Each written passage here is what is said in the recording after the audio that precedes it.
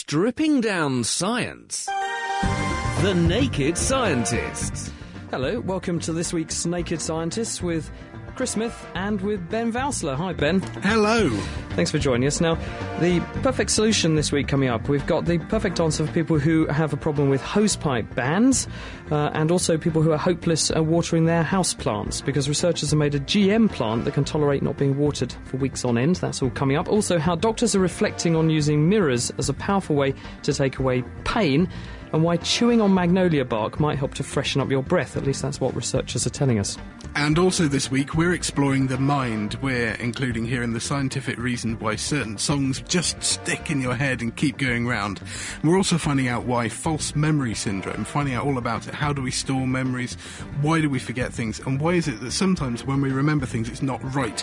Plus, we'll be looking at the problem of Alzheimer's disease and how researchers suspect that a common virus might be the cause. Thank you, Ben. And also in this week, our question of the week really is a giant leap for mankind. I had a question regarding astronauts. I was wondering whether it would be possible for them, if they were stuck in space, to project themselves towards Earth and re-enter the atmosphere in only a spacesuit. Could their spacesuits handle the re-entry temperatures, and how long could this trip possibly take? So can you literally parachute back to Earth from space? Well, the answer's on the way, as well as this week's Kitchen Science, which is an easy experiment to do, but it really will make your nervous system go mad. Check this out. Oh, it's weird. It feels really smooth for one hand. And, it's really weird.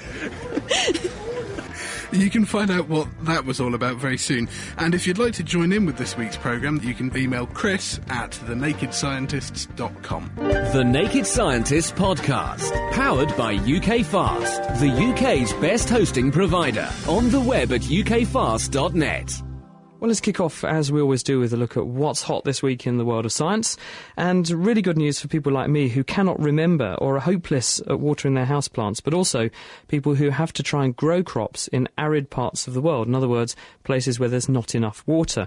And if you believe what the climate change people are saying, and I'm not being disparaging, I'm just saying if you believe that we're going to see the world becoming a much drier place, which is what's being predicted, then an invention of plants that can grow where it's very dry could be very useful. And what Eduardo Blumwald and his colleagues, they're based in California at UC Davis, have done, Ben, and they've published this week in the journal PNAS, is they've made tobacco plants which, when you add a certain gene to them, they can go without water for days on end. So what they did was to add a gene which is called PST, and this stands for isopentenyl transferase, and it's a gene the plant already has, but what they've done is to switch it on whenever the plant gets stressed. So when you put a plant into conditions where it hasn't got enough water, it gets stressed, and plants respond to that stress by dropping their leaves, and the reason they do that is that you want to reduce the leaf canopy, because the fewer leaves a plant has, then the less water it needs, and so it's a way of a plant staying alive, but without actually having to consume too much water. And what the researchers thought was, if they can sort of short-circuit that death program and stop a plant dropping its leaves, then they'll get a better crop. So they added this gene to the part of the plant that would normally get switched on when it went into this senescence or death program, and they found that these tobacco plants they modified were very, very hardy. They could not water them for 15 days and they would survive, but control plants that were not genetically modified would all die when they got rewatered. And when they put them on a water-deprived diet, if you like, they got a third of their normal water requirements. They hardly affected their yield at all. They yielded about 8 to 14% less than they would do normally, and that's compared with a 60% drop in yield from the unmodified plants. So it looks really encouraging, and it looks like this could be the way forward in really dry parts of the world. Well, it sounds fantastic from our perspective for getting better crops, but from the plant's perspective, if it switches on this gene only when it needs to drop leaves and stay alive, then surely this means that it'll sort of be forced to stay alive in conditions it won't thrive in.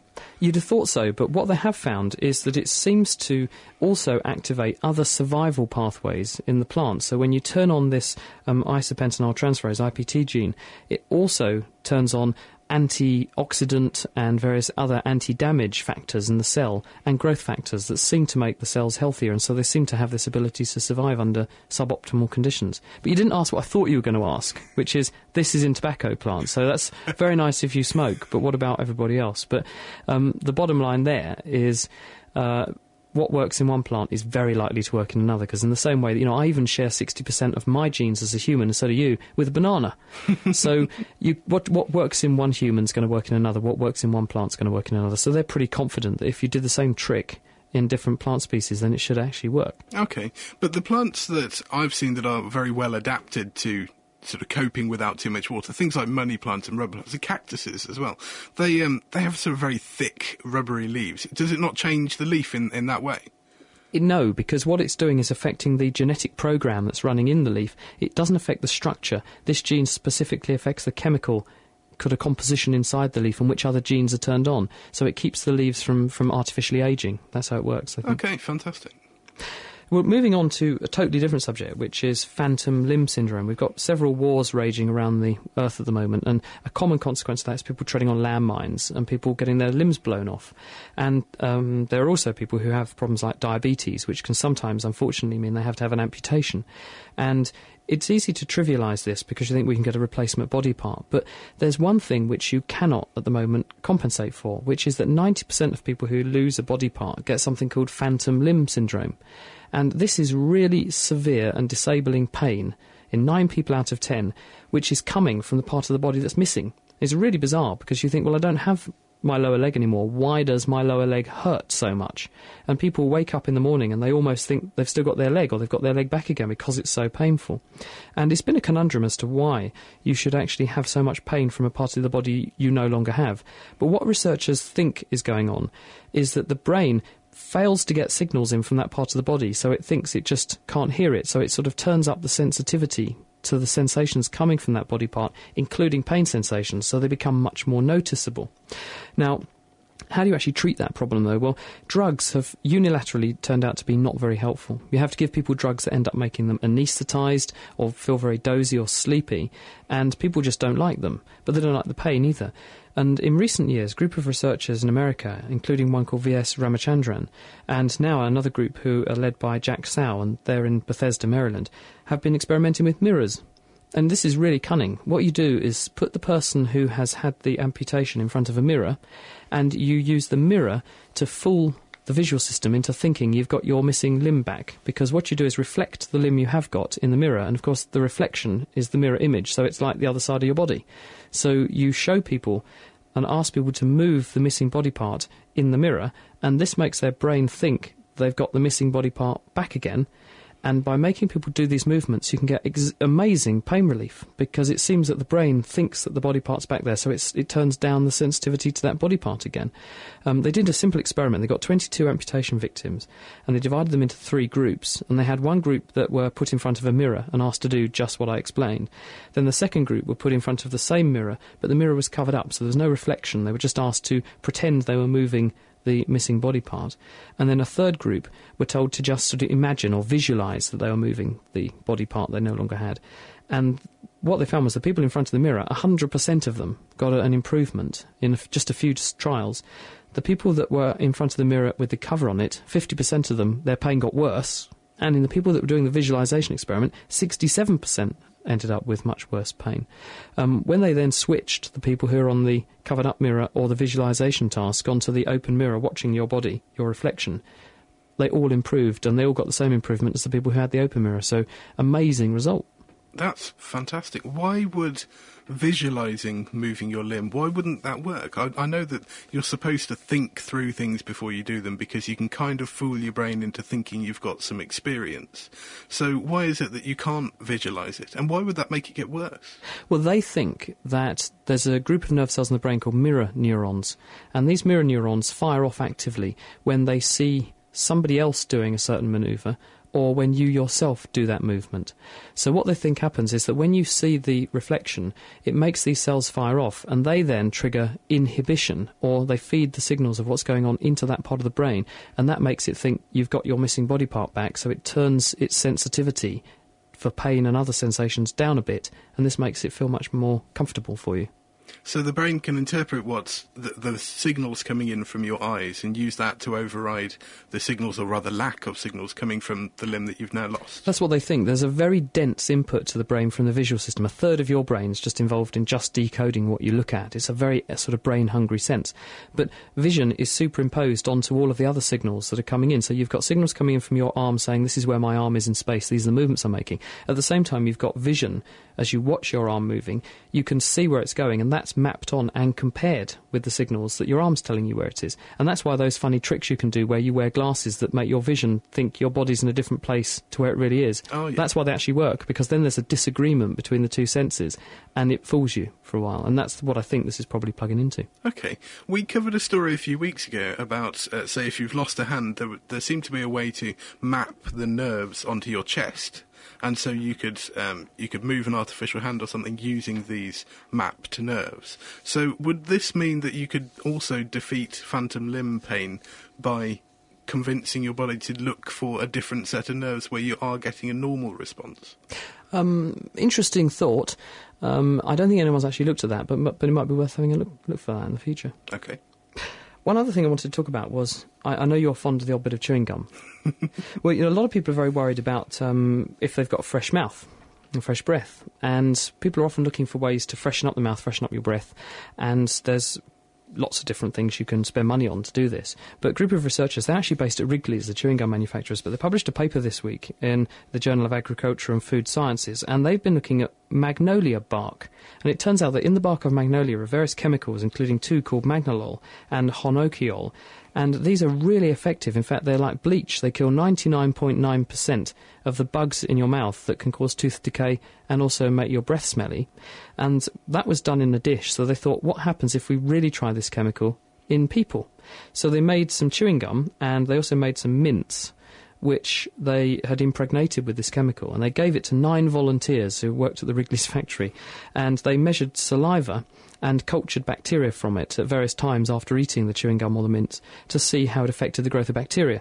And what they found was that with the mints, when people started eating them, after 30 minutes of eating one of these mints, the number of bacteria in the mouth had dropped by 60%, and then after an hour it was still a third lower than people who hadn't eaten one of these mints. So it was killing lots of these bacteria. And with the chewing gum, there was a big drop. It was down by 40-50% after 40 minutes.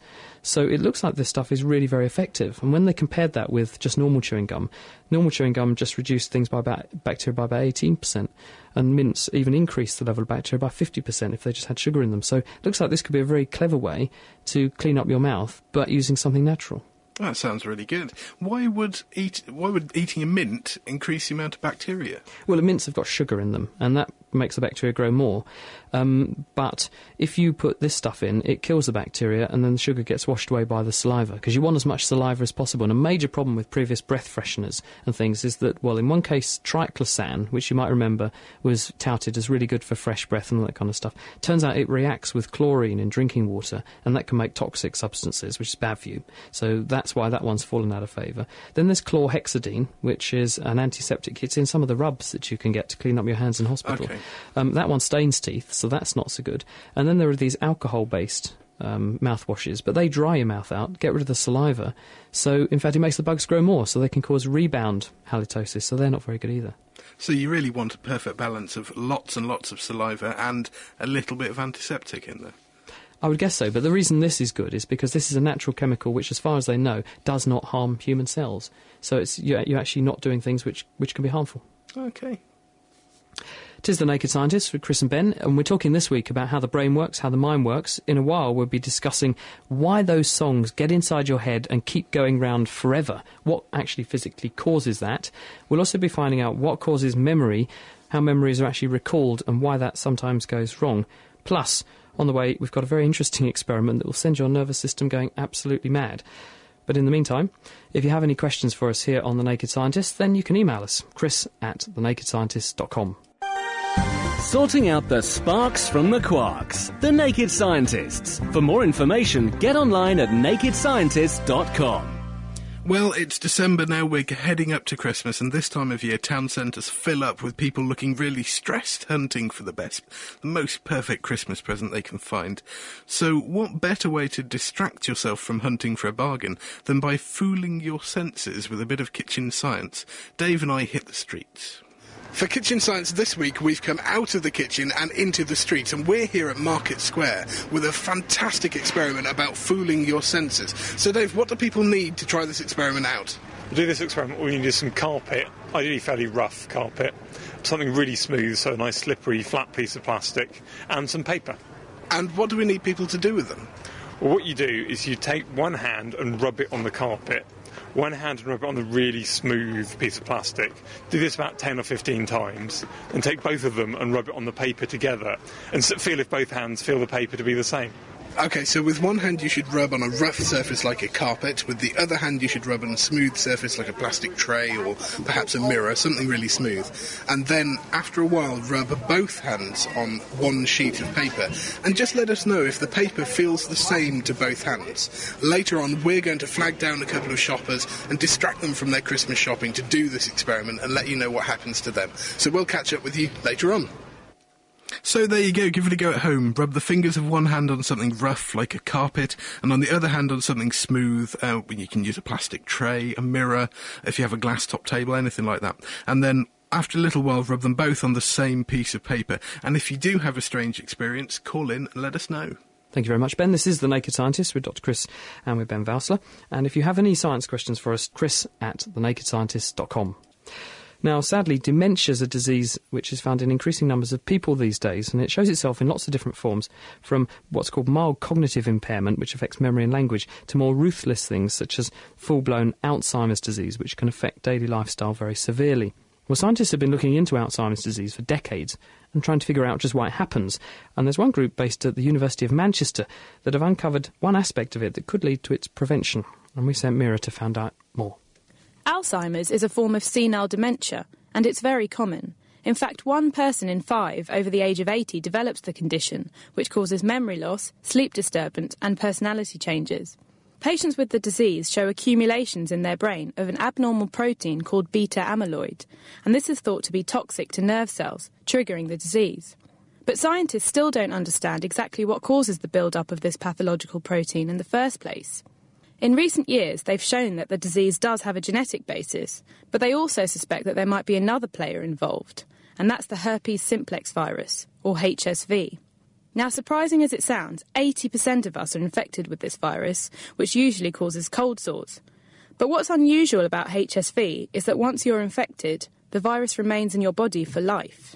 It hides inside nerve cells as a tiny piece of DNA, which can periodically reawaken to control the production of new virus particles that then leave the nerve to produce infectious cold sores. But occasionally, the virus can also invade the brain, causing a condition known as encephalitis. And Professor Ruth Itzhaki from Manchester University thinks that this might provide us with a clue to how herpes simplex is linked to Alzheimer's. The main reason was because in a very serious, rare, luckily, illness called herpes simplex encephalitis, the virus destroys the same regions as those that are mainly affected in Alzheimer's disease.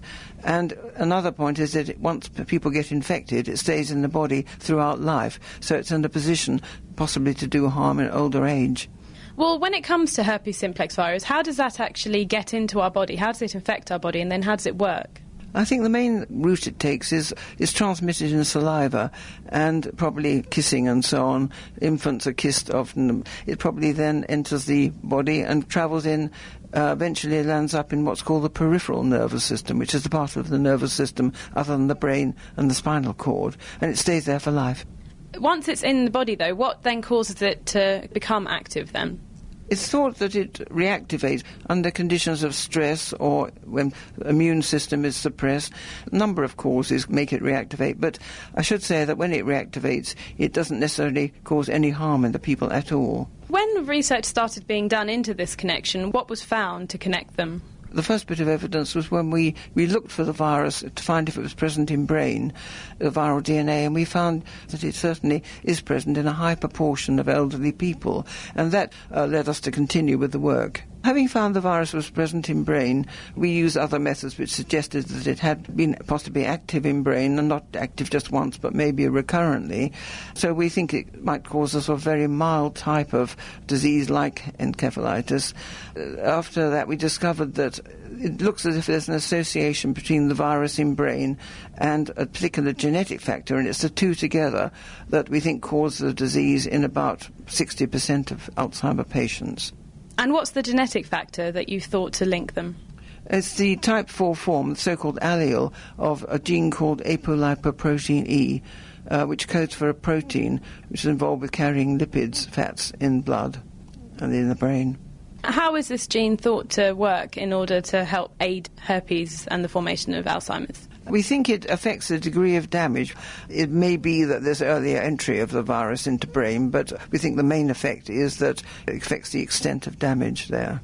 So you found this connection now. What next? Well, we've recently been finding, rather than I think a major finding, that it looks as if the virus does actually cause the formation or increased formation of a abnormal protein called beta amyloid, which is present. It's the main component of one of the abnormal features of Alzheimer's disease brain. And we find, say, the virus infection increases that in cells in culture and in mouse brain. It also, we found even more strikingly, in the sections of human brain post-mortem, that it's located within these structures. And so we think this strongly implicates it in their formation. In the grand scheme of things, is this going to hopefully lead to some kind of treatment? I've heard things about a possible vaccine. Is that likely? It is possible in the future, but at the moment there's no vaccine for this particular virus.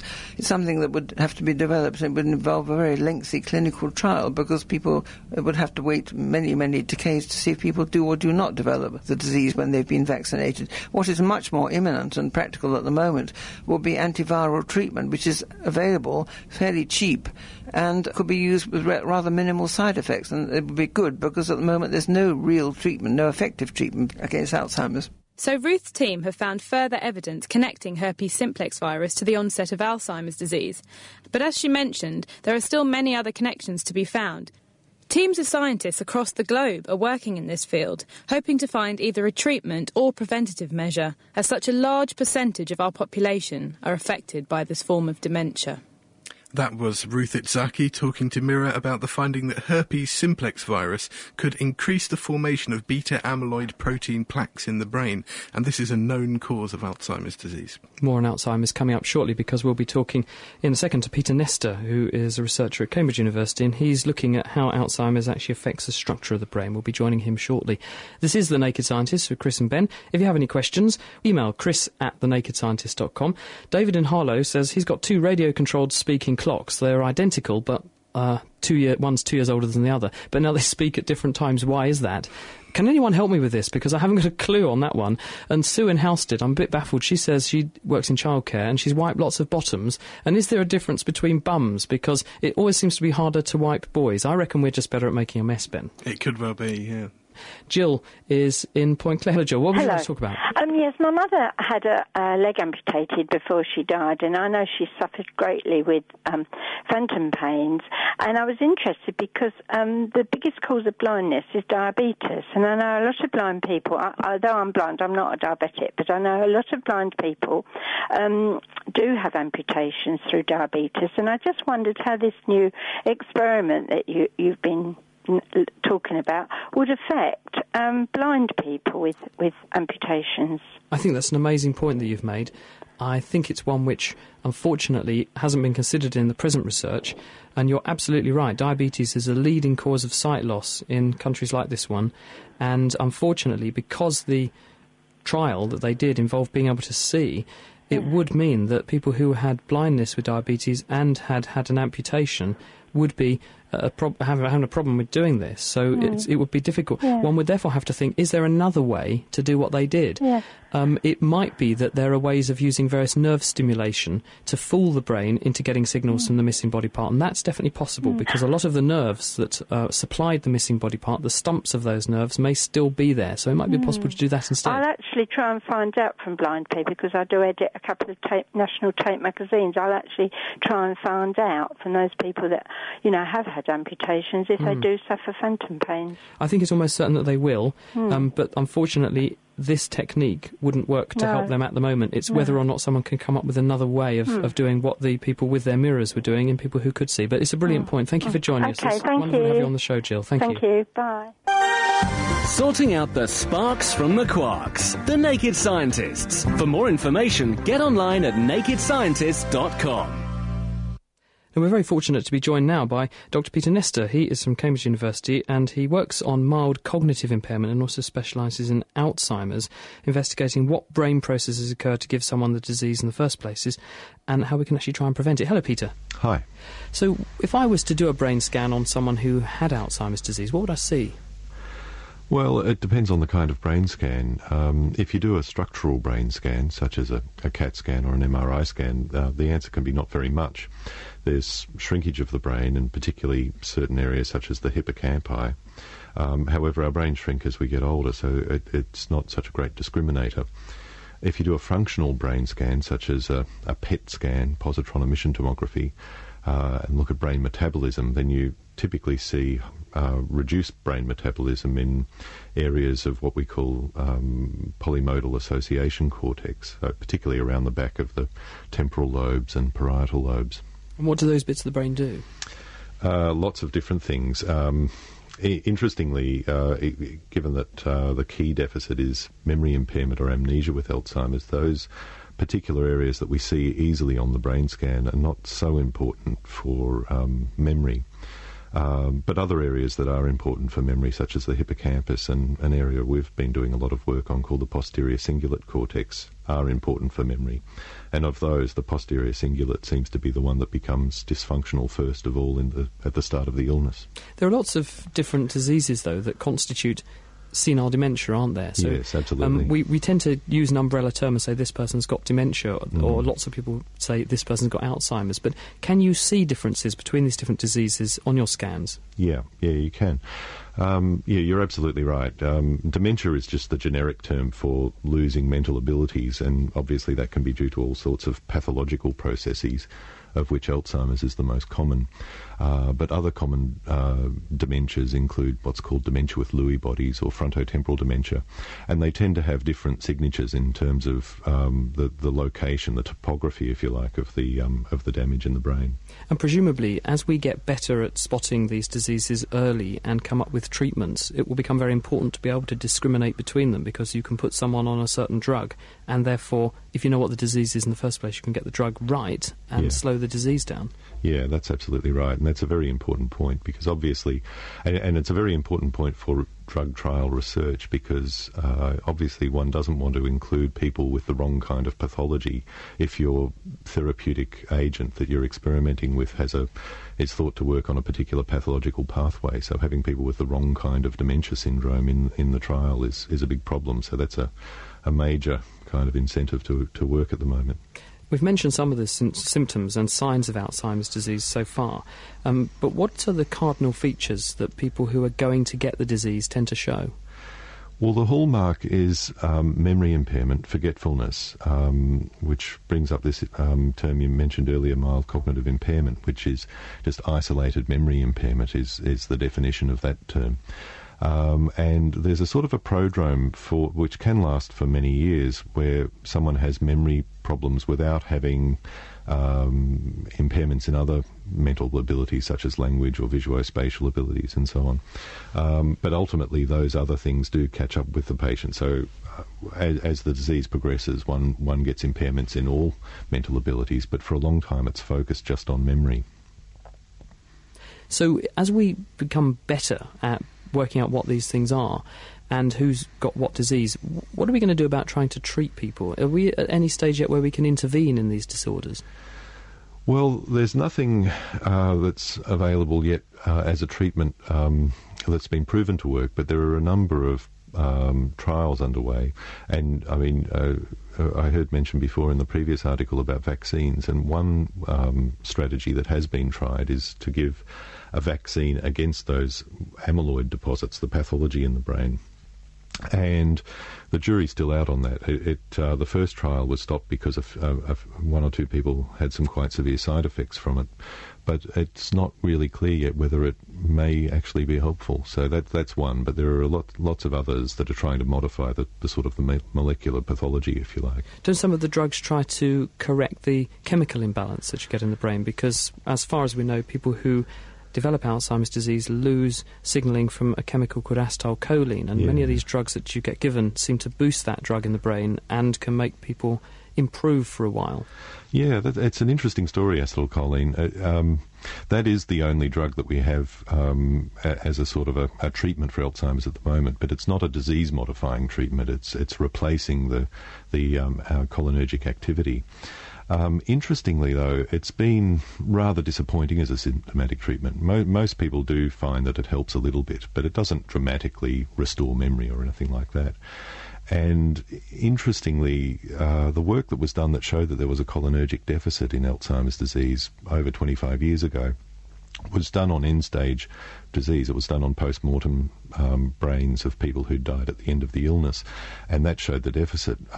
Recent evidence suggests that it's probably not a major feature of the very early clinical course of the illness. So by putting people on drugs that affect that, we might be barking up the wrong tree totally. Well, it's a symptomatic treatment, so it could be if someone doesn't have that deficit, but given that it's a symptomatic treatment, you're trying to improve someone's symptoms, you can always give it a go, and if it doesn't work, you can stop it again. Interestingly, though, another condition related to Parkinson's disease called dementia with Lewy bodies turns out to have a much more profound cholinergic deficit early on in the illness, and that condition seems to respond much more dramatically to cholinesterase inhibitors than does Alzheimer's disease. It sort of flies in the face of the fact that haven't the government been quite difficult to persuade that these drugs are good for people who have this condition? I know that people who care for people who have these conditions find these drugs very helpful. Yeah, well, in the case of Lewy body disease, it's disappointing that they haven't looked at that one, because I think there is enough evidence now to say that that's very useful, and certainly I know from my own practice of seeing patients that it can very significantly help. I guess with regard to the bigger issue of Alzheimer's disease, one of the other problems we have is how does one measure accurately that there's been an improvement? And I think one of the problems in the trials that the government have used for evidence is that they've used fairly old and antiquated methods of measuring cognition, and sometimes those measures are somewhat at odds with what the actual families report, that they do see some improvement. But that said, it has to be acknowledged that the improvements are not dramatic, that it's a little bit of an improvement.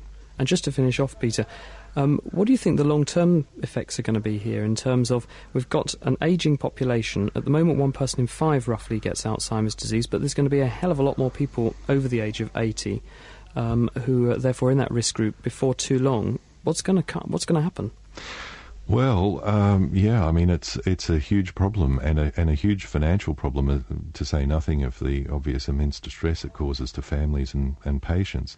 But yes, as the population ages, the prevalence is going to go up and up. And already it's estimated in the United States that Alzheimer's disease costs more than all of cancer combined, if you factor in all the indirect costs, such as needing to look after people needing to stop working to stay at home and care for someone, all of that kind of thing. So yeah, it's an enormous potential problem for the future. Thank you very much, Peter. That's Peter Nestor, who is from Cambridge University, talking to us about Alzheimer's disease. It is The Naked Scientist, and if you'd like to give us any questions about Alzheimer's disease, how the brain works, or just any science questions in general, in a second, for instance, we're going to be finding out why you get songs stuck in your head. You can't get them out again. You find yourself singing things incessantly. What causes that? We'll be finding out shortly. And also, we'll be finding out how memories work and what false memories are. So if you want to join us, you can email chris@thenakedscientist.com. Fancy listening to The Naked Scientists in your bed, on your way to work, or even at work? Why not subscribe to our podcast? For more information, visit nakedscientist.com/podcast. This is The Naked Scientist, and as Chris said, you're welcome to email in with any questions. And we've got a fantastic question here from Michael Stevens. And he said that he loves the show, and he pretty much listens to all of our podcasts, old and new, every day when he walks his dog, which apparently makes it much more enjoyable, which doesn't say a lot for his dog. But his question is to Does do... the dog listen? I would hope so. I'm sure a dog can get a lot out of The Naked Scientist. We don't ever get questions from dogs, though. But his question is to do with peripheral nerves, so this is your peripheral nervous system. And he said he went to see one of the plasticised human exhibits. This is where they get all of your organs or a particular system, like your nervous system or your blood system, and they effectively fill it with plastic, so you're left with a model of a human system. And he was amazed at the number of peripheral nerves there actually are in the body, and he thought that any injury could easily cut through some of these nerves, and he has always been told that nerves can't regenerate. So he wants to know, if all of these little injuries can damage a nerve, then how do nerves Have you got any nervous system left? I've got a similar question. This is from OR. He says he is listening in Jerusalem, Israel. He's a chemistry student at the Hebrew University there, and he says he very much enjoys the programme. He says that 3 months ago he underwent surgery to fix a broken collarbone, and since then an area just under the surgery site on his skin has become numb. And he said, my doctors told me it's normal and that I'll regain sensation there in a few months, and indeed it is coming back slowly but surely. But I thought that nerve damage was permanent and it wasn't possible to regenerate nerves and therefore get sensation back. Well, I've got good news for both those people, which is that the nervous system is divided into two camps. There is the central nervous system, which is your brain and your spinal cord, and then there's the peripheral nervous system, which is everything else.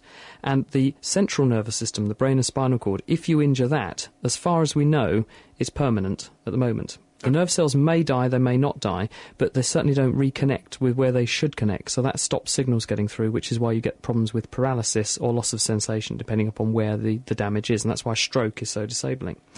But in the skin, the nerve cells there seem to be able to survive, and they also seem to be able to relocate their targets. They can grow back to where they should have gone in the first place. They reconnect with, say, if it was a muscle they were supposed to be supplying, they'll reconnect with their muscle. If it was a patch of skin, they can branch out and resupply the skin. So you do get sensation back. And nerves grow quite slowly, probably a couple of millimetres a day. So if you've got a big injury the length of your arm, it can take a few weeks before the nerves will get all the way back to your arm. And the sensation may not be absolutely perfect because some nerve cells might die, but you should get coverage of all of the skin back afterwards. So they actually hunt out the original other half of the nerve they're attached to, rather than just, attaching to any old nerve nearby. That's right. What happens is that the nerve, when you break the nerve, the actual cell inside, it's just one massive long cell, and the distal bit, the bit downstream of the cut site, will degenerate. Okay. And it retracts and forms this little lump, bulb, and this then grows back along the original path of the nerve. So it uses the original pathway of the nerve as a guide, rather like a motorway with cones. It follows the cones and lays down a new road surface, which is the nerve, and it gets back to where it was supposed to attach, and the distal site it was supposed to attach to switches on various markers so it can recognise it, and off it goes. Fantastic. Well, going from nerves to something that really gets on your nerves, have you ever had a song stuck in your head and you just can't shift it? Kylie Minogue, Can't Get You Out of My Head. That sort of thing, exactly. Right. At Spice Girls I tend to get. Even if you don't like it, it's just stuck in your head. Well, this week Mira has been finding out why this happens and just how music manages to worm its way into your head. I'm sure you've all been walking along, say, to the shops or to the park, and found you're humming a song. It could be either the latest track by your favourite band, or a song that reminds you of someone or something.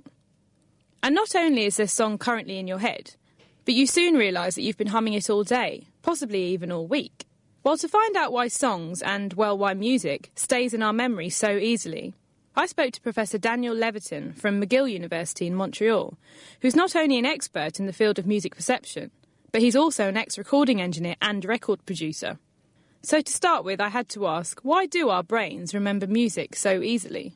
In the jargon of our field, I would characterize it as being constituted of multiply redundant or reinforcing cues.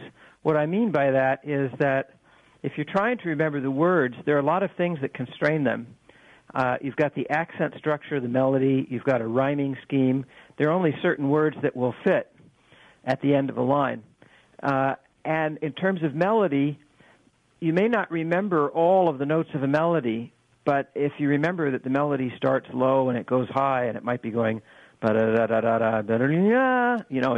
you got to get from one to the other, and there's only certain notes that it could be. What we've learned about memory is that there's a certain aspect of human memory that's illusory.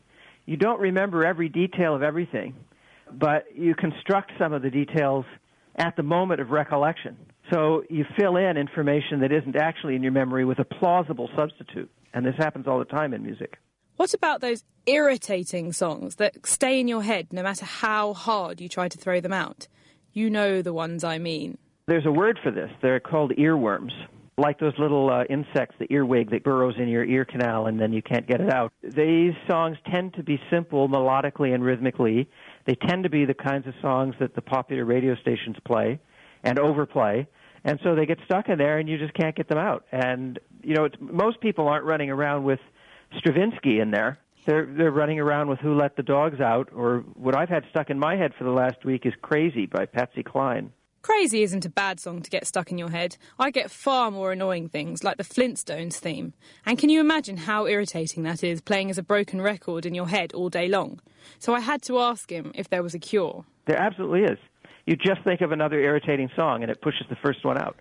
Great. That's not really a cure, though, is it? Well, if these earworms insist on staying in our heads, please tell me they serve at least some kind of purpose. This is a key to the evolutionary origins of music. The idea is that if a song gets stuck in your head, maybe it had some evolutionary reason to do so. And some of the anthropologists I've spoken to have told me that in certain societies, this is a part of courtship. A young boy will sing a song to a young girl, and the idea is the song's supposed to get stuck in her head so that when he's away on the hunt, she'll remember him.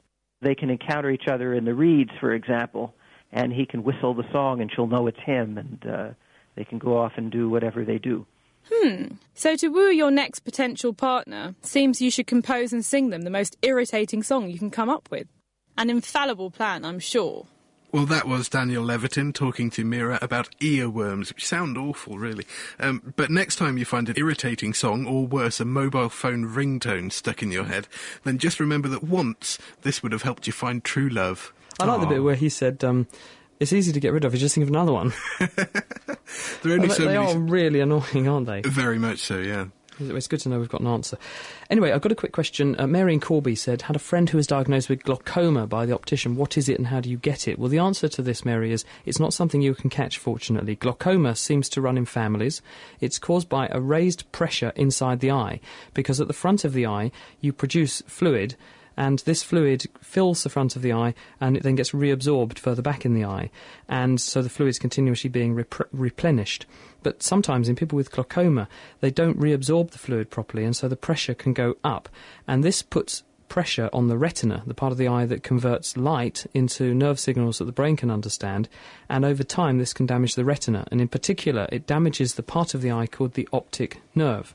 And all of the information that the retina sends to the brain, it does so along the optic nerve. There's about 1 million nerve fibres in the optic nerve on each side, and they run through this structure called the optic disc at the back of the eyeball.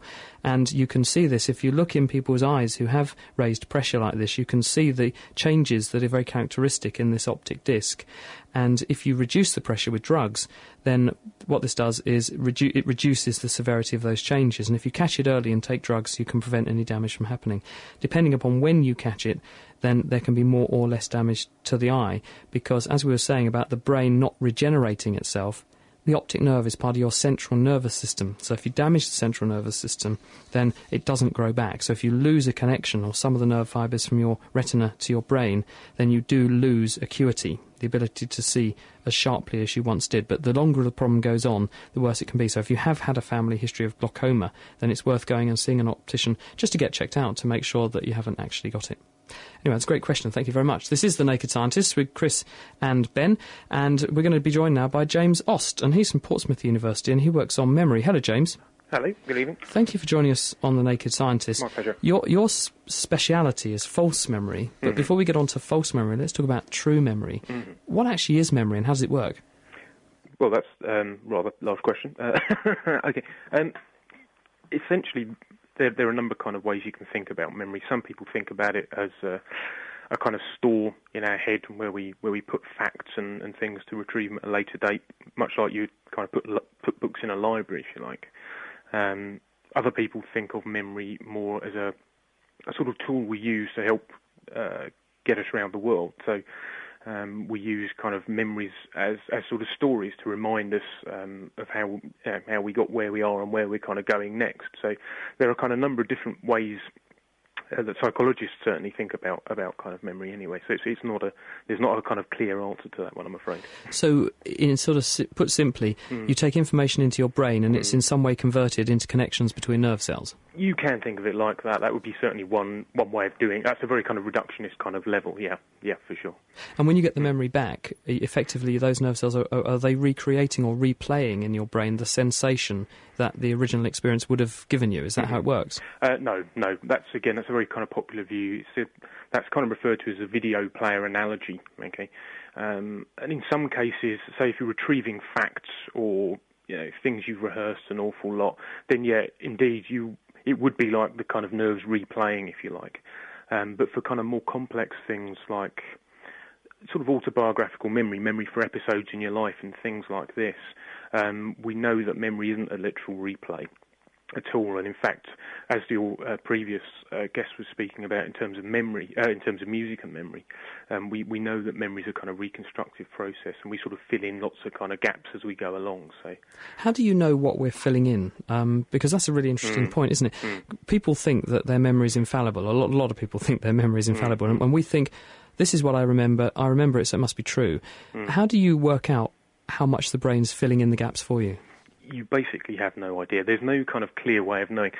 Psychologists at the moment are kind of looking at a number of techniques to see if there are any, if you like, kind of clear markers of what one might call true recall versus what one might call false recall. Okay, but even at that kind of psychophysiological kind of cellular level, it's almost impossible to distinguish these things. People have looked at people remembering real things and people remembering imagined things, and essentially measured their brain waves, if you like, and compared the two. And really, any differences are very, very short-lived and disappear within a matter of kind of seconds. So how do you define a false memory then? Well, again, a number of kind of takes on that, right? The term actually false memory was first kind of coined by one of the forefathers of psychology, an American guy called William James, way back in 1890. And he was basically making the observation that a lot of us will be able to relate to, that memories kind of go wrong. We forget where we put our car keys, so forth and so forth and so forth.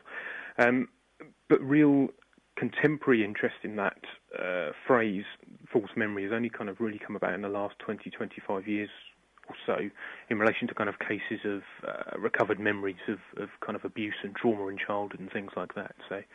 There was quite an interesting study I read, though, James, back about a year ago or so, and scientists in America got a bunch of students and got them to fill in some questionnaire, and then said they were going to give them feedback on what they got from the questionnaire. Sure. And then they invented the feedback, and they gave the same feedback to every single student and told them when they were little, some strawberry ice cream and made them violently sick, and then they retested them later, and then a large number who previously had not reported any kind of allergy to strawberry ice cream then said that strawberry ice cream made them ill. So it was almost like the researchers had planted a false memory. How does that happen? Oh, well, again, that's really interesting stuff, and that kind of research you're referring to is really at the kind of forefront of research in this field at the moment. But how does it happen? Well, again, what we know is that memory is a kind of constructive process, okay? It's not just like pressing play on your DVD and everything kind of coming back. So when we're asked to remember something, essentially we kind of take information that we do have to hand, bits of true memory, bits of things we've seen, bits of things people have told us, and we weave these all into a kind of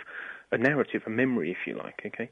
And so when people suggest things like in the study you're referring to, that as a kid you got sick eating kind of strawberry yogurt, this partly gets kind of woven into your kind of your autobiographical memory, if you like, your narrative. And there is research that's shown that people are more likely to avoid strawberry yogurt, after having received such suggestion. But again, I say the research is in its infancy. It's very interesting stuff.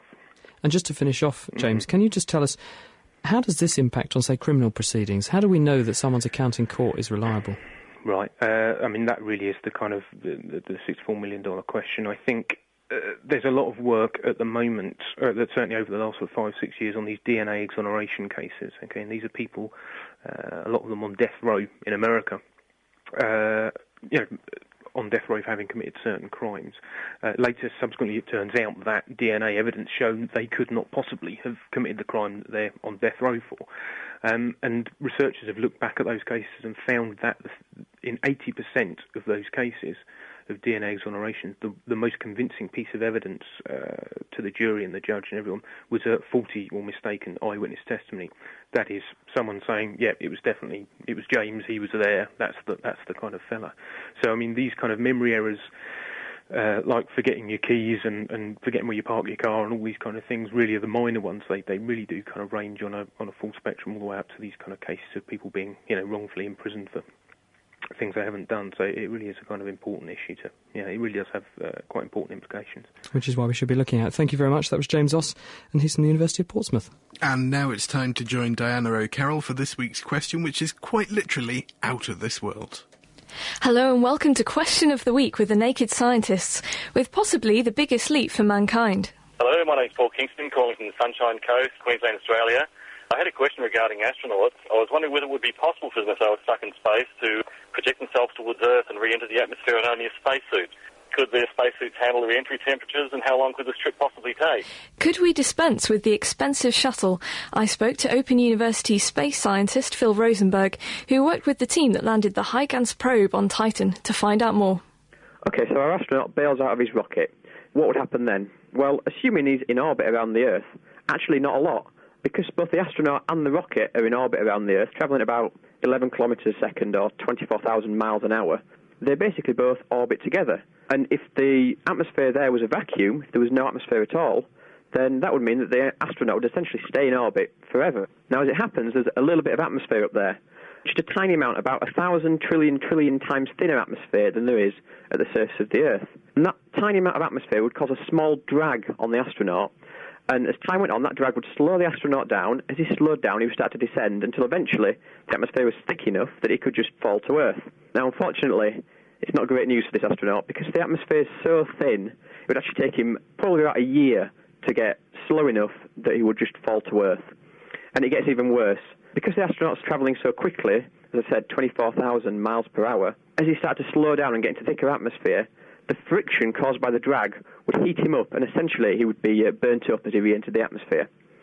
In order to avoid that, essentially what you'd have to do is slow yourself down from that 24,000 miles an hour down to essentially zero.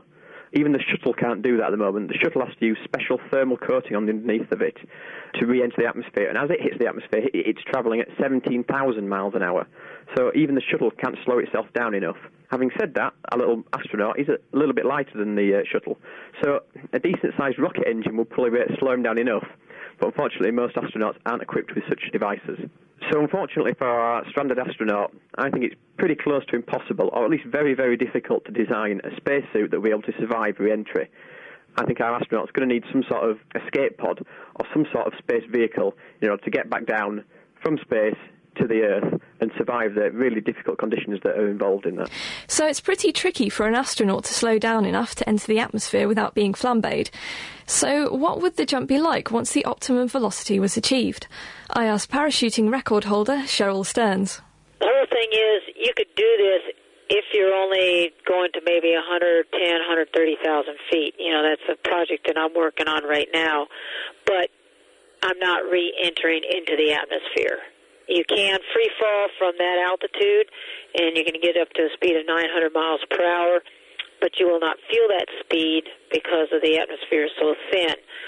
You'd only feel maybe 150 miles per hour of actual wind resistance against your body. And the side core of your suit would only be maybe 200 degrees temperature with the friction that you have up there in the thin air. So yes, that is possible to do a parachute jump from that height, but definitely not possible to do a parachute jump or exiting out of a spacecraft, but you'll never be able to enter back in. At least relative to the Earth, you don't want to be zooming about too fast in just a spacesuit. Theoretically, once you're there, you can free fall for a bit and then float down. In the 60s, General Electric came up with a MOOS, or Man Out of Space Easiest, which was basically a foam-lined bag for the astronaut to be flung back to Earth in. It didn't go down too well. I'll be taking a slightly more awkward jump next week to find the answer to this question.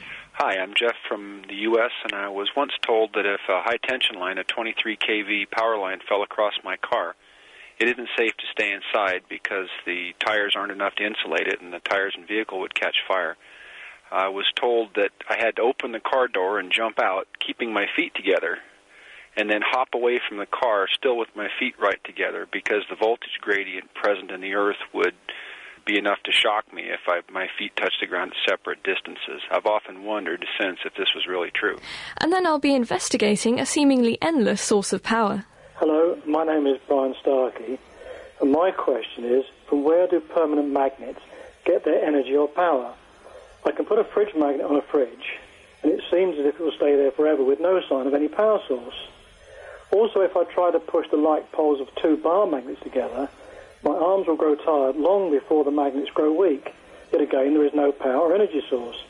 Can we not harness this invisible and seemingly endless source of energy? Do you stay in the car or hop out of it? What can you power with a magnet? Drop me a line or a new question to questionoftheweek@thenakedscientist.com, or scribble your ideas in our forum. That's www.thenakedscientist.com/forum.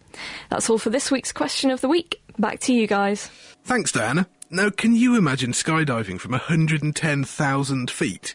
Joe Kittinger was the first person to try something like that. He jumped from an air balloon at nearly 75,000 feet.